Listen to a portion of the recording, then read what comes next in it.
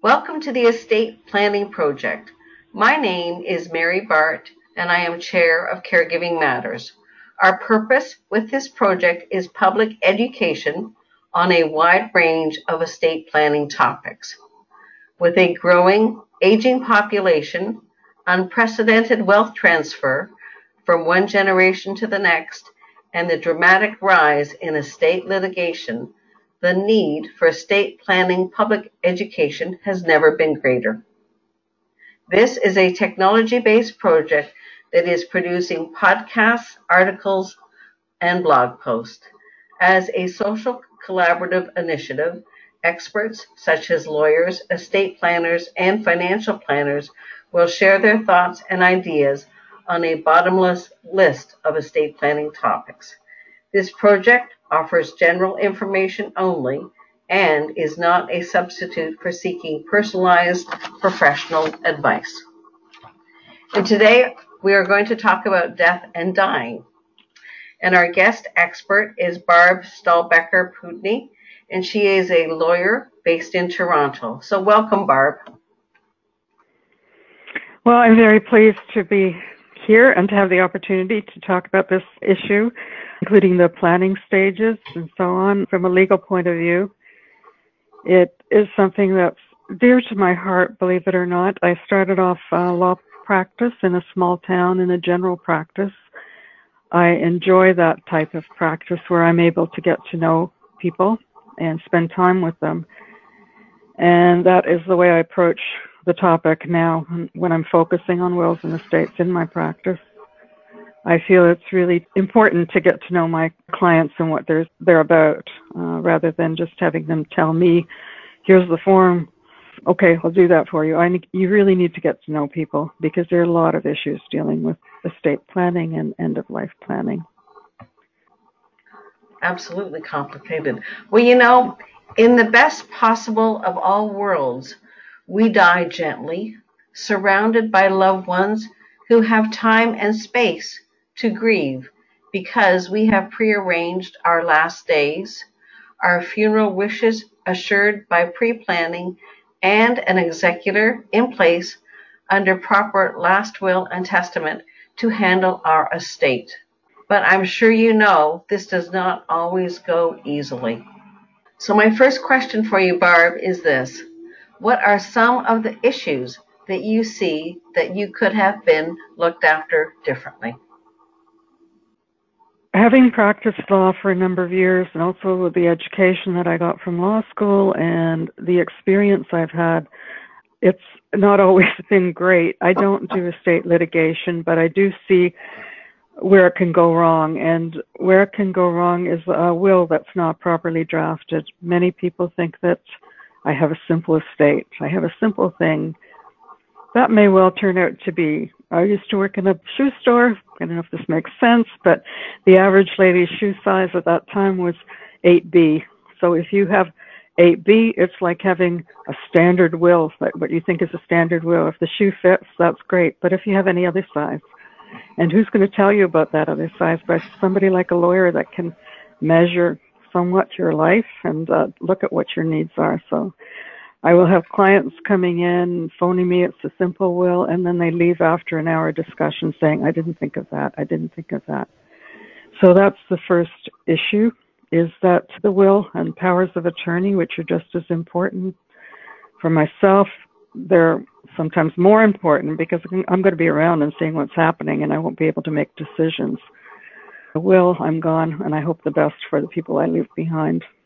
The issue of having something that really fits your needs and is legally valid, that there won't be any problems with your beneficiaries or with the courts. Secondly, I would say communication with everybody involved. Who is it going to be your executor? Why? Why are you leaving certain things? Why are you leaving the same thing to everybody when maybe somebody has borrowed money or been treated differently? Why are you not leaving things the same to everybody because somebody has been treated differently as they were growing up? Perhaps you have an older child who is now a neurosurgeon, and then you have another child who's 12 who still has to go through school. Maybe the needs aren't exactly the same. And communicating with attorneys under power of attorney for property and for personal care. What are your wishes? How do you wish your property to be dealt with if you can't communicate yourself? Do you wish to stay in your home? Do you wish your home to be the last thing that's sold when you need finances to support you while you can't make decisions for yourself? What kind of care do you want? Where do you want to live? These are things that your attorney needs to follow, your particular interests or your needs and your wishes mostly, because it's a substitute decision that they're making under your power of attorney. They're not making what they think is best for you. Of course, the best interest is involved, but the attorney should be following what the grantor of the power of attorney want to have them do for them. And then again, I sort of covered this, but explaining if you've got any variation in the norm of what a will has, if you're doing something differently than your family expects, perhaps you're leaving a huge amount to a charity. Maybe you need to explain that to them, to say, well, I feel you are all well placed. I've brought you up to a place where you're all doing really well financially and otherwise. And in my heart, I really would like to leave this amount to this charity because I think they need it. And I think the people they're serving need it. So again, explaining in all of my advice is to communicate with everybody around, because the biggest issues occur when people don't understand and read the wrong things, what's been left to them. And then basic estate tax planning, things like not realizing that on your RSP, all of the taxes that you haven't paid yet are due and payable when you withdraw after your date of death. It all becomes due. So if you've got $500,000 RSP, it may be that nobody realizes that you're going to be paying tax in 1 year on $500,000 RSP. And that could have been avoided. It can't be avoided, but it could be taken into account. Don't leave like an RSP to one child without taking that into account and leaving a similar amount that's in a bank account that's going to be subject to the estate taxes and to the taxes on the RSP. Those are the major things. There are so many things that can go wrong, but as lawyers, those are what we think of the wildest risk. And the client will say, well, that would never happen. I said, but let's just put it in just in case, because that's what we're here for. We're to look at all the really horrible negative stuff that can happen, and we want to make sure that we prevent that. And in that sense, I also see myself as a preventative lawyer. I hate conflict. I don't like to be in conflict. I don't do litigation. So what I want to do is help you to keep you out of that situation too. And that's very important. And Barb, could you explain to people, because I think a lot of lay people get terminology incorrect around power of attorney. And I know in our conversation, you've already mentioned the word attorney, and I know that's the legal term. And people, I believe, often say the incorrect term, and they call themselves the power of attorney, which obviously is wrong. But could you just speak to the topic around terminology so people know that what and who you're talking about when you say the attorney? It's not the lawyer, but it's the person who's named, right? Oh, thank you for bringing that up. We watch so much American television. In Canada, I am a lawyer, I'm a barrister, and I'm a solicitor. Now, I won't go into the legal history of that, but that the solicitor does paperwork, the barrister goes in front of the bar in the court. Attorneys in Canada are people that you give power to. So if you think of this is also a bit of a legal term, but attorn over rights to it. So when you appoint an attorney, you're appointing somebody to take over decisions for you, giving them power to do that. So that's what an attorney is. And yes, I have had situation where I've started going over this with a client, and suddenly they look at me and say, you mean I'm going to give you all those powers? No. I mean, I need to explain to you what an attorney is in Canada. Exactly. Well, thank you for that, because that will come up further in our conversation. And so for those listening, when Barb says the word attorney, she's really talking about the people that are named in the document that is called the power of attorney document. So she's talking about those that are named in it, not lawyers. So let's go on. You gave us a good base and understanding of some of the issues. Now, are there any gaps? Well, I've given talks, and I've had clients come in, and I can just talk about our society as a whole. It's a big philosophical, sociological, whatever it is, issue, but I think we all know we're growing more and more isolated. We're no longer out in farms or in communities with huge families and huge support systems. So there are folks that just don't have anybody. They don't have anybody to appoint. They don't have anybody that's to leave anything to. We hope that they might have some assets. Most people have something. If you're a homeless person, you may have nothing. But on the other hand, you have the need for somebody to make decisions for you about your personal care and when you need it. And so they're isolated in that way. So there are folks out there that have no one to choose as executor or as an attorney under a power of attorney. They have no one to decide what. Well, they may have a lot of strong decisions about how they want to be treated at their end of their lives. They may have decisions as to their funerals, but they have no one to manage that for them. So they have nobody to say, I want to stay in my little apartment as long as possible. I don't want to go into a long-term care. They have no one to say, when I'm in the hospital, I won't want to consent to no extreme measures being given to me. So they're in a bind that way. So that isolation is just an overall issue. I had a lady at a talk that I gave. She's probably in her mid-60s, and she wasn't getting along. Well, she said, my son's told me he's not going to do anything for me. He doesn't want to. We've never gotten along that well. He doesn't care. I have nobody to appoint, and I like to have said to her, you're not too old, try to build up a social circle, but we can't do that. So it's an issue that we have in society. But one thing we can do is at least think about that and think ahead and see if there is something we can do personally to set something in place. And what are your thoughts around the gaps around burial, cremation, and ashes? As I understand it, if you do not have a will, we haven't even talked about not having anything in place at all. If you are without a will, the executor has the authority over your body is like an asset, basically. You can put a wish in your will of what you want to do. You can pre-plan, which is the best thing to do. It doesn't mean you have to prepay the whole thing, but you can also pre-plan and not pay. If you do pay, your money is held in trust, so it's safe that you should get what you want. But the issue of having nobody, the funeral homes, it's very difficult to be cremated because if there's any issues about your death, you can't be recovered from your ashes after it's happened. So you'll likely be buried, even though you want to be cremated. That's very interesting. I bet a lot of people don't know that.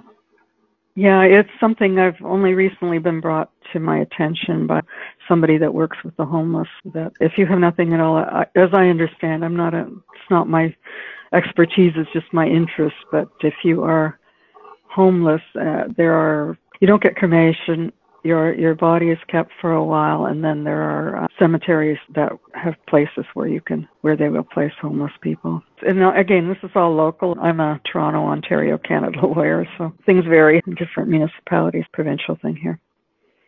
Well, that's interesting. And, let's expand that a little bit. The primary concern, I believe, of many people is that they want to die well. What are some of the steps that one can take to ensure that happens? As we all know that, again, going into the history of how power of attorney for personal care came about, we saw, and there were a lot of books written and so on, and there's some research done on how people were dying, particularly in North America, and how they were treated at funeral homes and so on. And we saw people being hooked up and being kept alive for a very long time, and the medical intervention that was keeping people alive, and people would say, I saw my grandmother last weeks, not days, but weeks, and it was just so I want control of my life, of my end of life. There was a lot of research done, and ultimately we got the power of attorney for property, but also a new thing called the power of attorney for personal care. So we do have living wills. Living wills, when I do them, I incorporate the same principles or the same similar wording into my power of attorney for personal care, which gives my attorney consent to follow my wishes, and they are supposed to follow my wishes, which if I say that I don't want extreme measures, and then I'm quite happy to get as much medication as possible to keep the pain away from me, even if it hastens my death. So in that document, you do your best to say what you want. So the living will directive put into a power of attorney for personal care. Then you try to check out what's out there, I think, and just see and tell people what you want. So I would use my experience with other people's deaths and thereby find out what I don't want, see what palliative care is available. hospice available. There's now a new type of midwife called a death doula who will work with people that are dying and will assist them and the family and issues relating to the death. They'll stay with the dying person, which also might be an option for people that don't have family to actually, if they're able to hire them or get a volunteer to do that. So these aren't all legal things. I think they're more, again, thinking about it. Hospice, palliative care. Hospice doesn't necessarily mean that it's a place. It's a way of caring. Palliative care needs to be looked at. I think there needs to be more put into the options of palliative care. There may be a fear of some people saying that because the palliative care isn't sufficient, there isn't enough of it out there, there isn't the opportunity to get proper palliative care in various communities throughout the country, throughout the province, that may encourage people to look at medically assisted death instead, which is kind of awful. I think those are some of the steps that you can take. The other step goes back to dying well also involves being comfortable that you've left everything in order. I can say right now when I look at everything I've gathered in my home over the years and I think, what am I going to do with it if I have to go into care? What has anybody left that I leave behind? I don't have children, so what are they going to do with all this stuff? It's a funny little issue, but it's an issue that's coming up now. And there's been a book written by a Swedish lady called The Swedish Art of Death Cleaning. And it's the concept that at 65, you start thinking about and giving away things. And that's harder in our society now because our young people don't want used stuff anymore. They go to IKEA or something like that, but it's a different style. But even things around you, it's another way of just clearing things, getting your will in order, getting your powers of attorney order, speaking to your financial advisor, your accountant, ensuring that you've done the best to not be paying taxes you don't have to, that you've done your best to look after your dependents if there are any dependents. And that can go for dependents if you still have dependents and you are unable to make decisions for your property, then what will happen to your dependents? There needs to be some provision or some thought given to that as well. If you have children, you have an accident, you can't make a decision, then your power of attorney for property will kick in and your attorney needs to be able to handle that as well. And what else in those areas? Just thinking ahead and planning with all of the people that are available to you, your accountant, your lawyer, the agencies, reading up on things, reading all the literature that's out there. I'm almost a little bit older than a boomer, and there's certainly a lot of stuff out there that will help us. So this podcast and what's being provided by Caregiving Matters. And my last question for you is this, Barb. What do you say to those who don't want a traditional funeral, or perhaps they don't want one at all? Funerals, initial thing. Oh, I don't want anything. I don't want them to spend any money on me. No, don't want a funeral. Definitely don't want a funeral. Just take me from where I am and dump me somewhere. Dump me in the dumpster. I don't want that. But funerals are not, you're not going to be around. So what does your family want for you? Yes, definitely you should have something to say about your legacy. You shouldn't be mistreated. Your memory shouldn't be mistreated or anything. But do think about what's best for the people you leave behind because you're going to be gone. So do think about having something. It could be a memorial. It could be like me leaving some money for a great party in your will for people. You do need also to let your executor know because your executor is the final person to make the say. By putting instructions in your will, it's not actually enforceable. The executor can still override that, but if it's something different from your family and you feel very strongly about it, or perhaps you're in a situation where you feel very strongly, for example, that you want to be cremated, but you have certain family members that are of religion that insist, no, you have to be buried. So that wording in your will help to communicate with those that, well, this is what she has said she wants. Other non-traditional funerals, there's so much out there. It's up to you. You can do it if you arrange it properly. And you may need some money to be shot up in a rocket like Hunter Thompson was. And Timothy Leary shot into the air, into the sky, be sent off to the moon. I don't think many of us have that kind of money to arrange it. You can be, the gangsters used to say that you'd be going to the sea or something. Well, you can become part of coral. You can become part of pottery. You can become a diamond for somebody to wear. But you don't have to have the traditional funeral.